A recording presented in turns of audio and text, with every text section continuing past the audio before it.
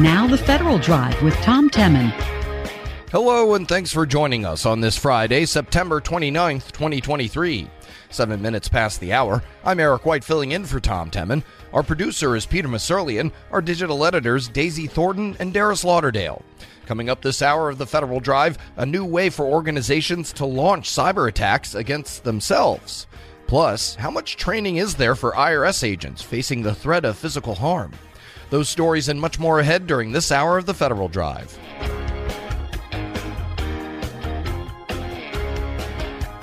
But first, with a government shutdown on the horizon, the Cybersecurity and Infrastructure Security Agency is preparing to furlough the vast majority of its staff. That could leave CISA with just a skeleton crew to respond to cyber attacks on federal agencies and critical infrastructure. For more, I'm joined by Federal News Network's Justin Doubleday. Justin, welcome back. Hey, Eric, how are you doing? Very well. So what is CISA's plan in the event of a shutdown? So only about 571 out of CISA's 3,117 employees would be retained in the event of a shutdown. That's according to DHS's latest plan for a lapse in appropriations just updated earlier this week. So that means CISA would be sending home either in real life or proverbially about more than 80% of its staff, which is a pretty high number. And, unless Congress acts in the coming days, funding for CISA and most other agencies will expire on Sunday. CISA does not have any of those funds, that kind of carry over beyond annual appropriations. So those folks who will be working, that 20% or so, will be working without pay, while the rest will be furloughed without pay. How do CISA's furloughing plans stack up against other DHS agencies? Because it's a large agency that is made up of a lot of components. Yeah, it's interesting. Most other DHS components are going to keep the majority of their employees working through a pandemic. They're either accepted, meaning they'll work without pay, or they're exempted, meaning they have some other funding source and can continue to be paid. So, for instance, the Transportation Security Agency will continue bringing in, all the airport screeners who work at airports. The Federal Emergency Management Agency will continue bringing in the majority of its staff, over 90%. Same with Customs and Border Patrol and right on down the line at DHS. So CISA is really an outlier here when it comes to DHS components. I spoke with Chris Comiskey, a former senior DHS official, just about how, CISA being one of the newest agencies with a relatively new mission in cybersecurity and how that kind of stacks up in a shutdown. I don't think we've really thought through as a country what it means to have your cyber agency, at such a low level of activity when the cyber incident and attack vectors are just increasing. So it just seems like the adversary would be like, oh, okay, this is a great time, when we know that agencies are at low capacity to go in and try attacks.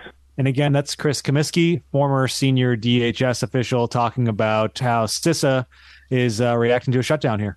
All right, so are the critical activities that the nation's infrastructure depend on CISA for going to take a back seat? I mean, what is going to continue with so much of the staff being furloughed? Yeah, we really can only speculate based on data here because DHS's shutdown plan does not really detail exactly who at CISA will be required to continue to work. I mean, I'm sure that's a security issue there. But you can expect the leadership will continue to come in. So CISA Director Jen Easterly, of course, that's pretty standard for any agency. And then, probably the folks who work on some of the more critical, either critical infrastructure programs or the federal cyber security programs. CISA has about 1,100 full-time employees working on cybersecurity programs. That's operations to help secure federal networks, major cybersecurity services. So obviously not all of those folks will continue to come in, but some of them will. I spoke to Matt Hayden, a former senior DHS and CISA official. He spoke a little bit about how things work at CISA during a shutdown. The good news is the operational footprint of CISA, the operational scanning and the true cyber warriors on keyboard isn't going to miss a beat. So that's the good news. The bad news is there's a lot of engagement with industry, exercises that are done with sector leadership. There are efforts that just due to the nature of a shutdown, don't get flagged as critical, that they get paused for however long the shutdown takes. It's former DHS official Matt Hayden, and we're speaking with Federal News Network's Justin Doubleday. So speaking from experience there, obviously CISA has been through a shutdown before. What did it look like in the past? Yeah, well, it's interesting. The 2018-2019 shutdown, the longest federal government shutdown in history, actually began a little more than 1 month after CISA was established as a standalone agency at DHS. So, it was really just getting established as a kind of a startup agency growing out of DHS's former National Programs and Protection Directorate. And it was still a very small agency at the time. It's grown a lot in the last couple of years. It's also grown a lot in terms of the responsibilities that it has for both federal government cybersecurity, as well as working with critical infrastructure and kind of the broader technology ecosystem on cybersecurity. They've hired, more than 1,400 people over the last 2 years. So it's an entirely new agency this time around if a shutdown were to happen compared to the last time about 4 years ago. Yeah, and with everybody, including the private sector, competing for talent in the cybersecurity industry, I can imagine that this will only have a damaging effect on morale with so many employees getting furloughed. Yeah, that's right. I mean, it's a lot of folks are getting furloughed. You can safely assume two things about CISA, cyber employees at CISA. One is that they probably took a pay cut to work for the government instead of for the private sector. And two, it's probably based on the fact that they wanted to be a part of a mission like at CISA, as opposed to working for, a technology company or something like that. And now both their pay is being taken away until the shutdown ends. And for a lot of folks, that mission is being taken away for however long the furlough lasts. So I spoke to several efforts who kind of talked about how this will definitely have a morale impact. And it could have an attrition impact at a time when CISA is still, looking to grow, and it's looking to get all those new employees kind of, continue to be engaged in what the agency does for the long term. All right. Federal News Network's Justin Doubleday. Thank you for the update. All right. Thank you, Eric. And you can find more of Justin's reporting and our continued shutdown coverage at federalnewsnetwork.com. Just search government shutdown for our shutdown resource page. Still to come on Federal News Network, how much training is there for IRS agents facing the threat of physical harm? It's the Federal Drive with Tom Temin on Federal News Network. I'm Eric White filling in for Tom.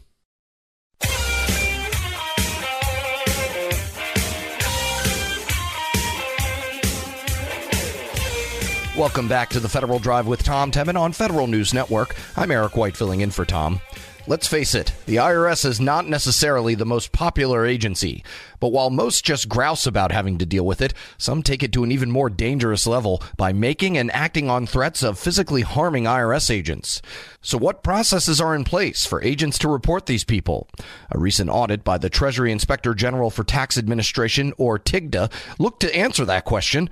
To learn what it found, I spoke with Kent Segarra, who is the acting manager of TIGTA's Office of Inspections and Evaluations. In TIGTA, we also had sort of the concern in terms of, there's a lot of information out there in terms of misinformation as well, in terms of against the IRS and the federal government. So that raised our concerns, in terms of making sure that the IRS is sort of in the best position it can be in to protect its employees. And so that was sort of the impetus of starting the evaluation to look at this program.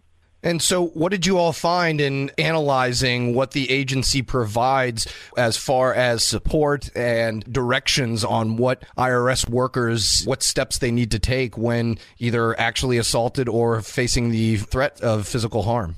So the IRS requires all of its employees to take this annual mandatory briefing on physical security.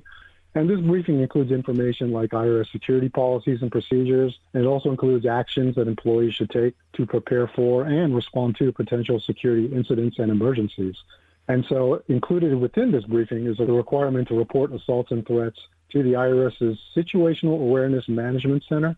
It's also called SAMC. The IRS loves its acronyms. Oh, yeah. And also to TIGTA. And that's sort of the background. So the IRS employees understand what their responsibilities are. And so during our evaluation, we wanted to see whether this training was actually provided to all employees. And it just so happens that there was another evaluation being done on active shooter readiness and training. And that same training was included in their review. And they basically took a look at, whether all the employees were taking that training. So we sort of piggybacked off of that review. And then in its May 2023 report, they found that 98% of all employees took the training. So that's a good thing. However, they also found that only 71% of contract employees who worked at IRS facilities completed that training. So as part of their review, they made the recommendation to ensure that contractors, take the training, and if they don't take the training, they're sort of denied entry into IRS buildings. Gotcha. And as far as this training goes, does that pertain to being able to recognize when a bad situation is about to occur, or does the training involve just, who to report to after the fact? Yeah, the training does provide definitions in terms of what's considered an assault and what's considered a threat.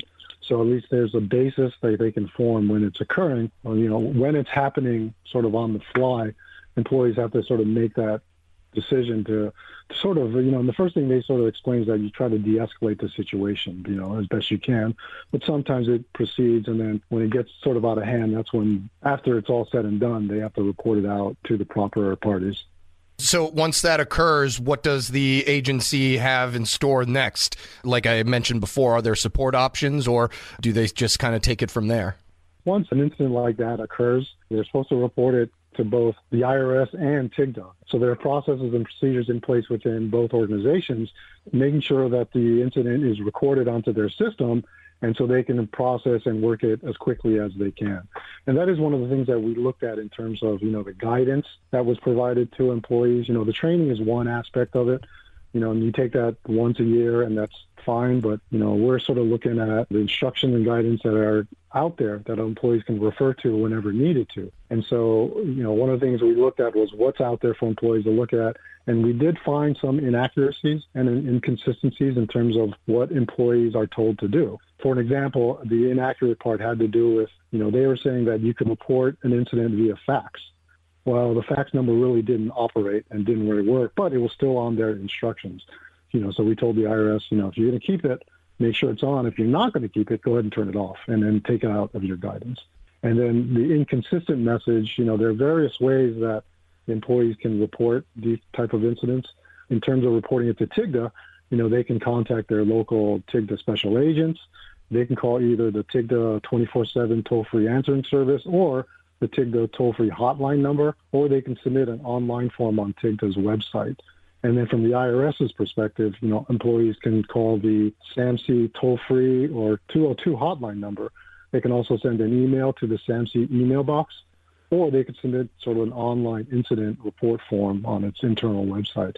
And then once that's done, then that's when the processing sort of occurs, and TIGTA will follow up with the employee to do the interview to make sure to get their sort of statements. IRS does the same, and then TIGTA will go off and sort of do their investigation of it. And so just in terms of the guidance provided, we did find these several examples, and so we did recommend the IRS to sort of come up with a single reporting message and then sort of update all of its guidance with that single message. Yeah, you may have just partly answered this, but given all those options and guidance provided, overall, you all, made recommendations, but were the discrepancies only in the fact that not every IRS employee knew about these options, or they just weren't functional?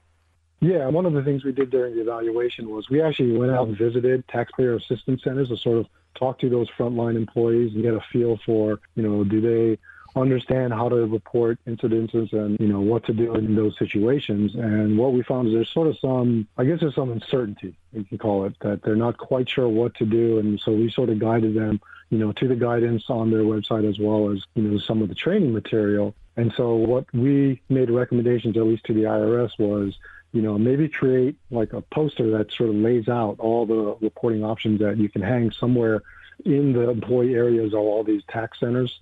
And then the IRS also has these little, wallet-sized carrying cards that has reporting instructions that the employees can carry with them. So we recommended that they make that available to all employees just so they get a better feel for what to do, when these situations occur.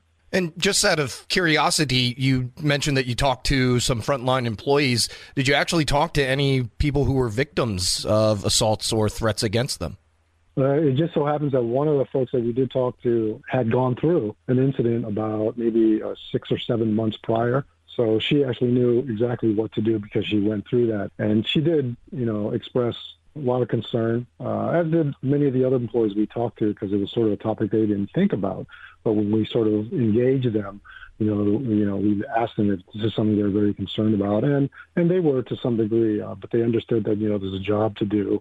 You're going to deal with taxpayers, of all different mindsets, so you sort of have to just be aware.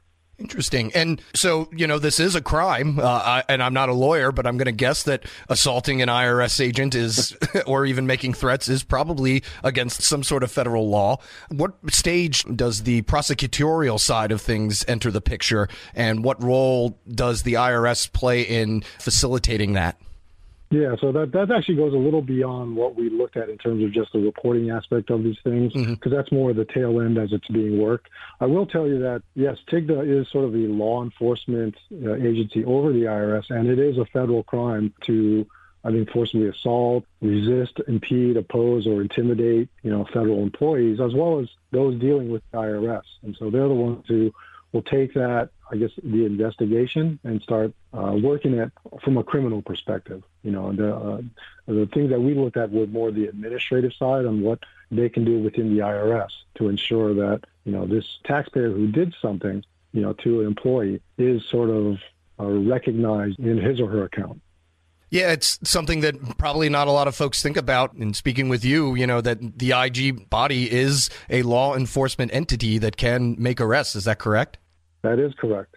Anything else that we didn't touch on that you think is important for the conversation? At the end of the day, the whole goal of our evaluation was sort of taking a look at all these different processes and guidance and what have you. And it really comes down to, once the assault and threat are confirmed and there's a nexus to tax administration, the IRS has to post these indicators on these tax accounts. And the whole reason they do that is so any other employee in the future who sort of accesses that tax account, this indicator will pop up and say, hey, just as a warning, this person has previously assaulted or threatened another employee, so you want to take the necessary precautions if you have to deal with that taxpayer. So really, it's for the protection of the employees. You can't protect them, when it first occurs because no one can sort of suspect that. But once it occurs and it's confirmed, the IRS takes the necessary steps. Ken Segara is acting manager of TIGTA's Office of Inspections and Evaluations. We'll post this interview along with a link to the report at federalnewsnetwork.com. Still to come on Federal News Network, VA and the Pentagon look to take advantage of a new spinal procedure for those injured in the line of duty. But first, a new way for organizations to launch cyber attacks against themselves. It's the Federal Drive with Tom Temin here on Federal News Network. I'm Eric White filling in for Tom. Welcome back to the Federal Drive with Tom Temin on Federal News Network. I'm Eric White filling in for Tom. Recently, MITRE and the Cybersecurity and Infrastructure Security Agency released the open-sourced extension of MITRE's Caldera platform specifically for operational technology. This is meant to be utilized by security teams to run automated adversary emulation exercises that are specifically focused on threats to operational technology. I got the chance to speak with two of the people who helped build it. Alex Raniers is chief of the Industrial Control Systems section within CISA's Cybersecurity Division, and John Wonder is department manager of CTI and adversary emulation for the MITRE Corporation. You'll hear from John first. MITRE's been working for a few years on something called Caldera. Caldera is our open source adversary emulation platform. Adversary emulation is basically a practice of emulating or pretending to be adversaries on a system or network in order to kind of evaluate our defenses against that. So if we can pretend to be an adversary, we can say, okay, well, I used the techniques and behaviors that these adversaries really use, and here's how my defenses did. And then that can help us as defenders kind of better understand how we can improve those defenses and kind of train against them and develop new capabilities for defenses and things like that. And kind of traditionally, Caldera has been more of an enterprise system. We use it on our enterprise systems and networks and things like that. But through this partnership with CISA, through our Homeland Security Systems Engineering and Development Institute, we've developed these new capabilities on top of Caldera called Caldera for OT, or Caldera for Operational Technology. that kind of extends the Caldera capabilities to also include emulation of attacks on operational technology networks and industrial control systems. All right. And so, Alex, obviously, critical infrastructure, the protection of their IT systems has been at the forefront of a lot of what CISA has been trying to push forth. What role did the agency play in creating this, and how will you be promoting it, I guess? Will you be encouraging folks to use this tool? Yeah, absolutely. So obviously, we've supported it in kind of two facets, one of which is we've funded part of it. Obviously, there are other participants, other stakeholders involved, and other partners between MITRE and HISETI and funding Caldera. But as far as the OT plugins, another way we've supported it is using our control environment laboratory resource, or CELR. CELR is essentially, we take control systems environments, we shrink them down to the size of a ping pong table, but we try to emulate the processes as much as possible. So we'll have physical hardware in there, physical components, software components that you would see in a control systems environments, to include the protocols that they use as well. And so what we've done is, in one of our flagship service offerings within CELR, we do what's called simulated engagements, where we'll bring in defenders. We'll have our live red team, which is our MITRE HISETI team as well. They'll execute a number of actions in the environments, and our blue team, from the IT side all the way through the OT side, and our blue team participants, the defenders, they have to track and identify and report that behavior to what we refer to as the white cells, so the quote-unquote owner and operator, which is us. And so in that process, in developing the scenarios and conducting a number of simulated engagements, MITRE HISETI has really gotten a good taste of like what works in those environments, and also to expand and improve upon those plugins for the Caldera OT tool.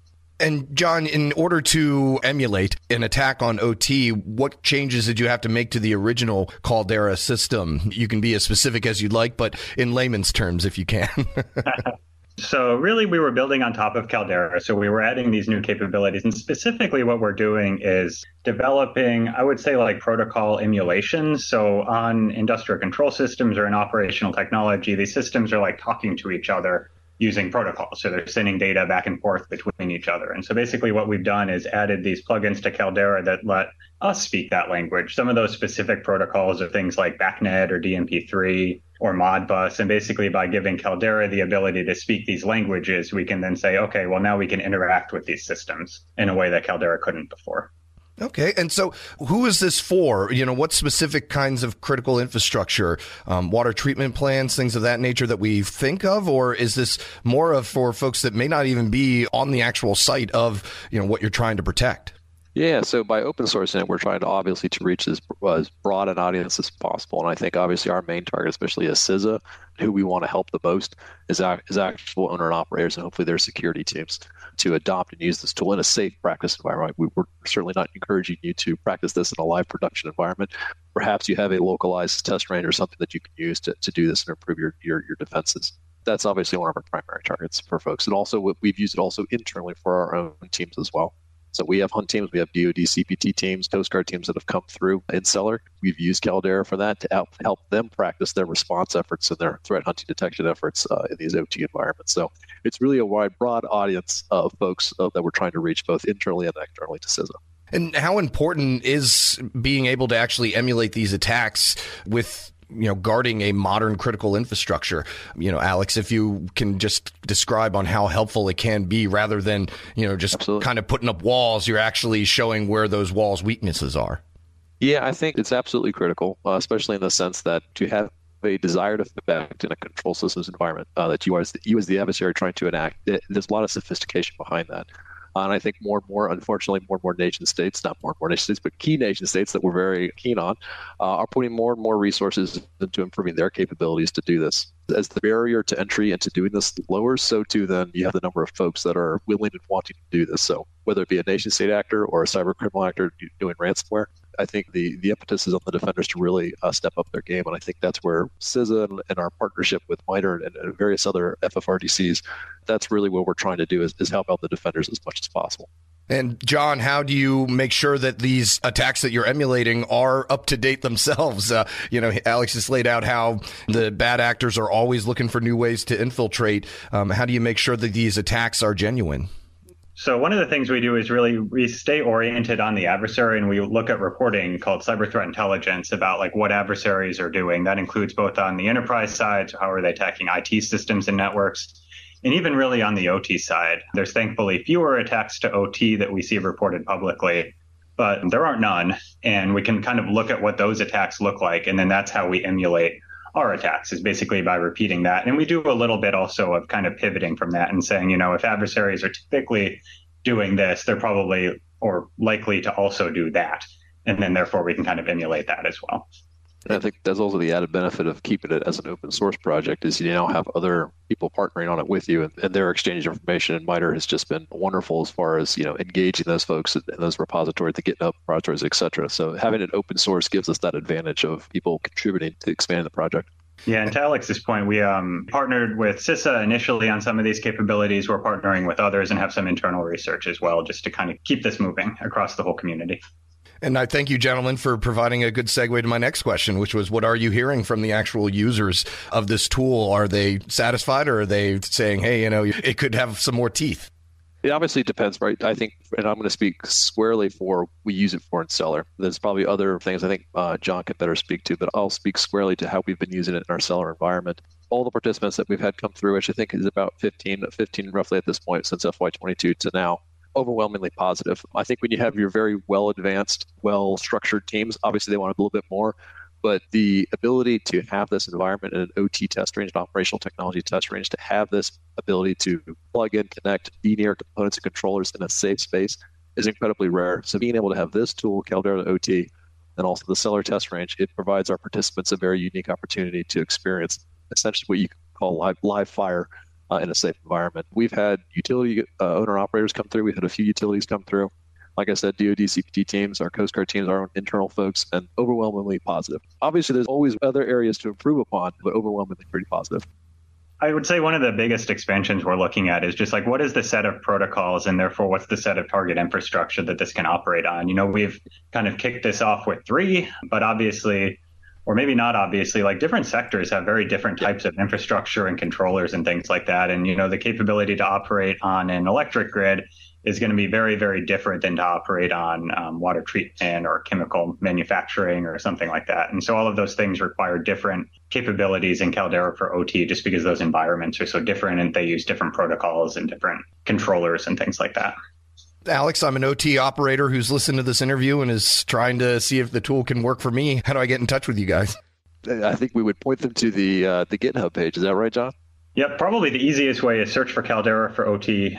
On your search engine, you can also go to github.com/MITRE/Caldera-OT. John Wunder is Department Manager of CTI and Adversary Emulation for the MITRE Corporation. You also heard from Alex Reniers, who is Chief of the Industrial Control Systems Section within CISA's Cybersecurity Division.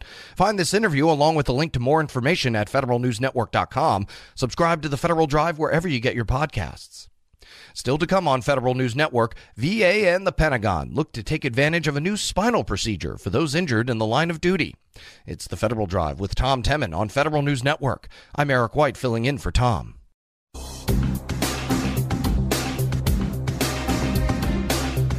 Back on the Federal Drive with Tom Temin here on Federal News Network. I'm Eric White filling in for Tom.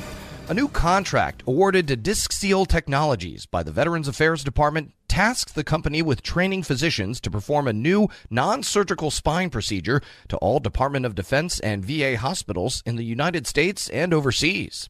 I wanted to hear more about what is called the Disc Seal procedure, so I spoke to its creator, Dr. Kevin Pauza, who is also Chief Medical Advisor and Director of Disc Seal Technologies. Even more recently, we've been learning that the veterans across America have this crisis with opioid addiction, and it's directly tied into suicide rate. And that was disconcerting to me. And then I recognized that these veterans, and it's not just veterans, but across the United States, are often addicted to opioids, no fault of their own, but they were prescribed them after having spine surgeries. And the failure rate for spine surgery is relatively high. And that causes people to then be on opioids because there's very few ways to manage it. So anyway, that was the problem. I recognized that, there was a problem in surgery. And my focus early on at the University of Pennsylvania was treating failed spine surgery. So that's all I saw were people who had failed prior surgeries. And then I recognized that the whole paradigm was wrong, that the majority of surgeries were unnecessary, And there was this industry of medical fusion fueling it. And so many of the spine surgeons knew that we needed changes, but many of them didn't welcome my changes because I recognized, no, instead of, putting bolts and hardware and rods and screws into spines, it would be better to just allow the discs to regrow.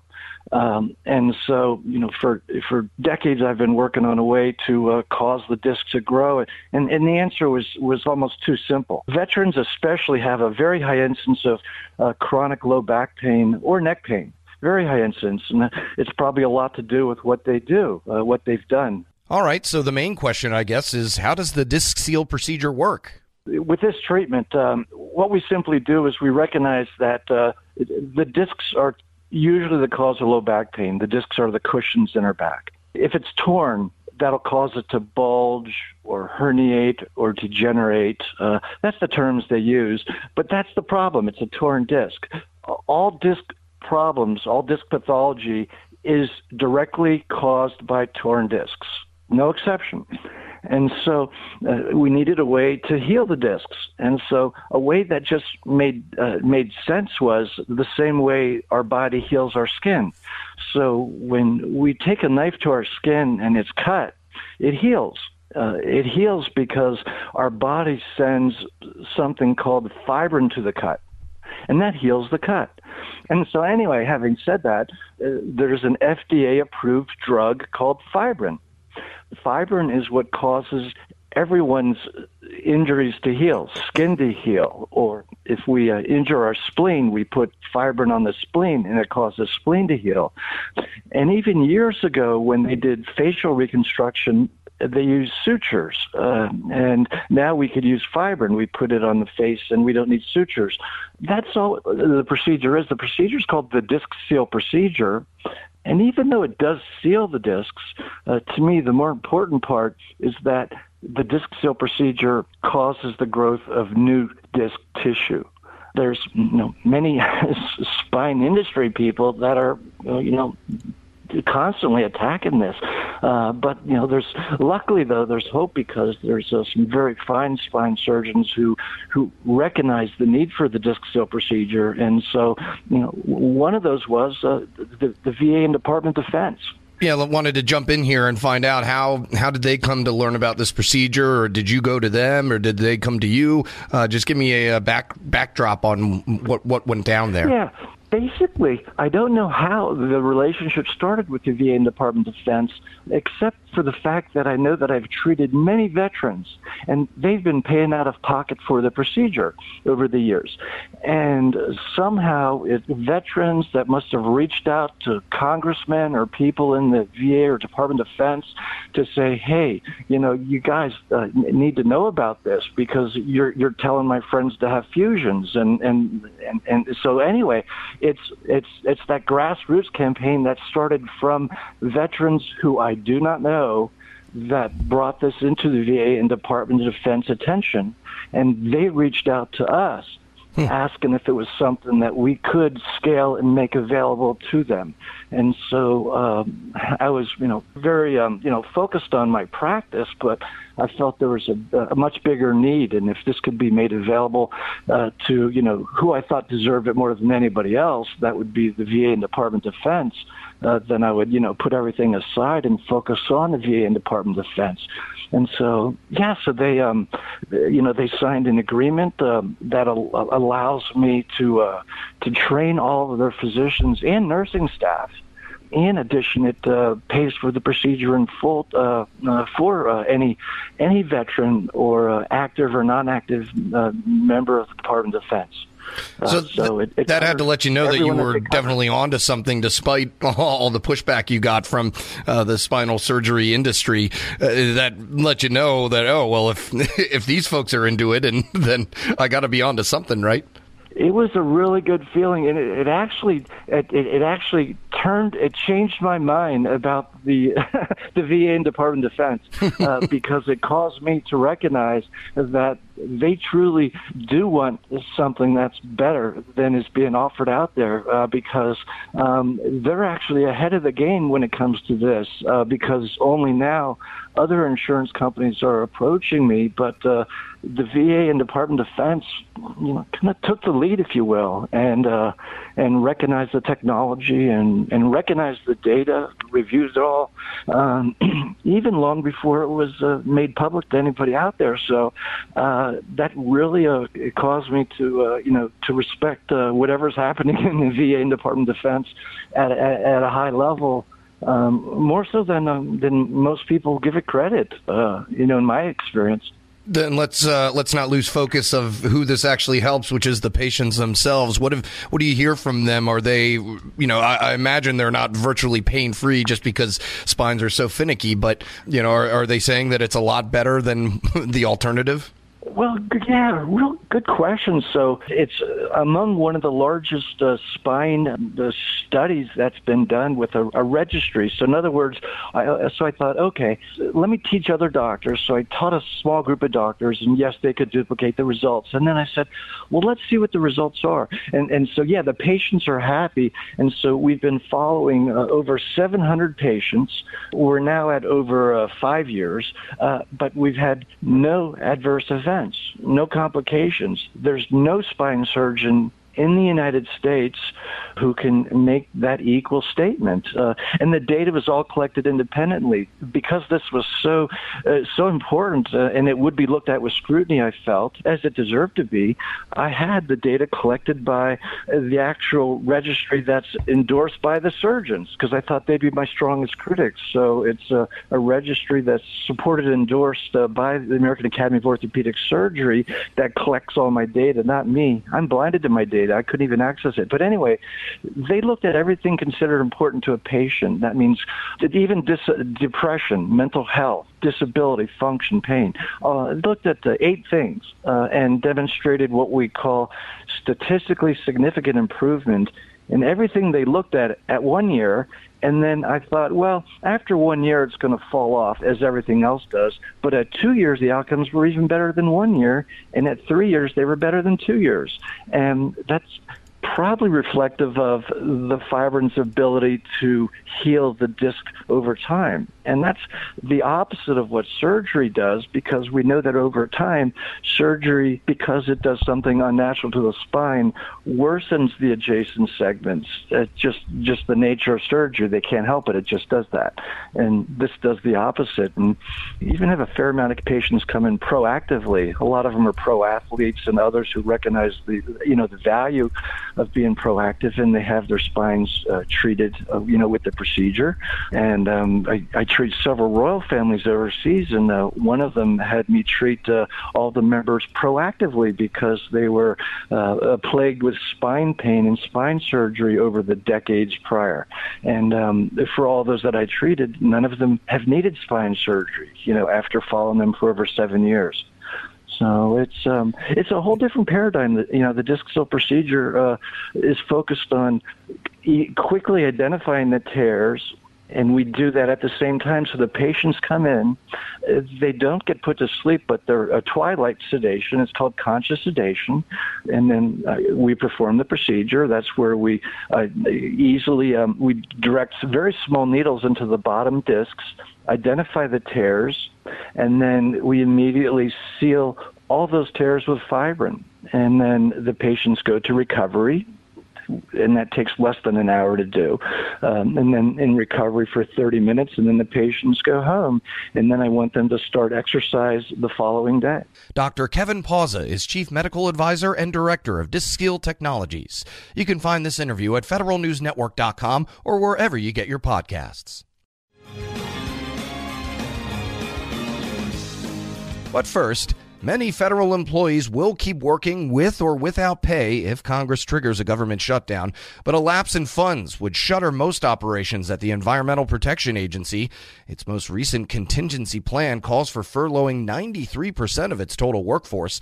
For a rundown of how EPA employees should prepare for a shutdown, Federal News Network's Jory Heckman spoke with President of the American Federation of Government Employees Local 704 in Chicago, Nicole Cantello. So what we have drafted is kind of shutdown tips for EPA employees as well as, Q&As in order to help them get through this time when they're of uncertainty. There's so much concern, especially among the newer employees. So we brought on a whole cohort of people to implement both the Inflation Reduction Act and the Bipartisan Infrastructure Bill. And because there's so many newer employees that did not go through the shutdown that was for 35 days during the Trump administration, we have started to educate our employees as a union, try to get them acclimated to the fact that there may be the shutdown. Yeah, that's an important point. Is there a rough estimate of how many newer employees have been brought onto the EPA's ranks, just given the Inflation Reduction Act and those recent hires? EPA is intending on bringing in on 1,800 people this year. I don't know what percentage of that has already been brought on.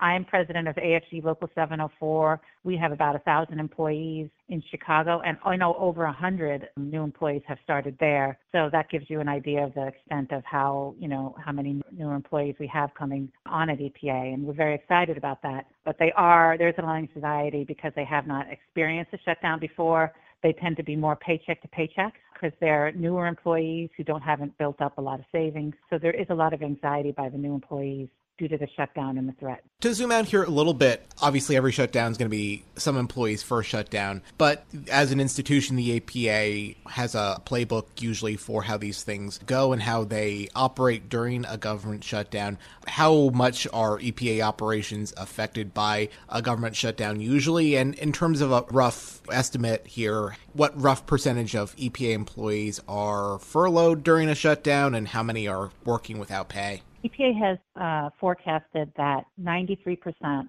of the workforce will be furloughed during the shutdown. That's a really high percentage. It's one of the highest percentage of any federal government agency. So we're anticipating that most of the workforce will be out of work if a shutdown does occur. There are two segments of employees that continue to work. One are accepted employees, and those are ones that are absolutely necessary for the continued operation of EPA, and that's a small percentage, 80 to 100 total nationwide. And then there's a small group also of employees that make up the rest of the percentage that are exempt employees. And these are employees working under the IRA and the BIL. Again, that was already funded. So they will work during the shutdown and get paid because that IRA and BIL is not affected by the appropriations process. And so that's about 7% or 6% of the employees at EPA.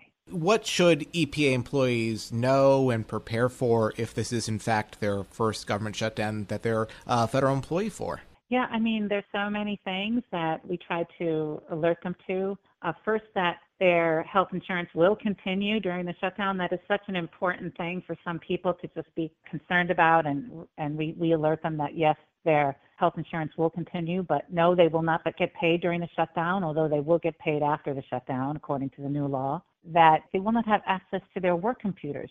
So much of what they do on a day-to-day basis and finding out information about what's going on in the shutdown has to do with getting on your computer. You find out all that information from work on your computer, but during the shutdown, they will not be given any information over their computer. They will have to watch the news or get information from their union, which is what we're doing. We're setting up an intense system where we're going to be able to have a lot of communications up and running. So we'll be the main source of information for them, but they will not get information over their government computer, which is a new thing for a lot of people. We tell them to put money by, to save money in order to last during the time when they're not going to receive a paycheck. So we explain to them how they might be able to get unemployment insurance in certain states. So there's all kinds of things that we try to touch on a few of them there that we try to alert federal employees about. Yeah, and if I'm not mistaken with the unemployment insurance angle, if they go that route, my understanding is that once they get paid, they would have to pay those unemployment insurance benefits back. Am I correct in saying that?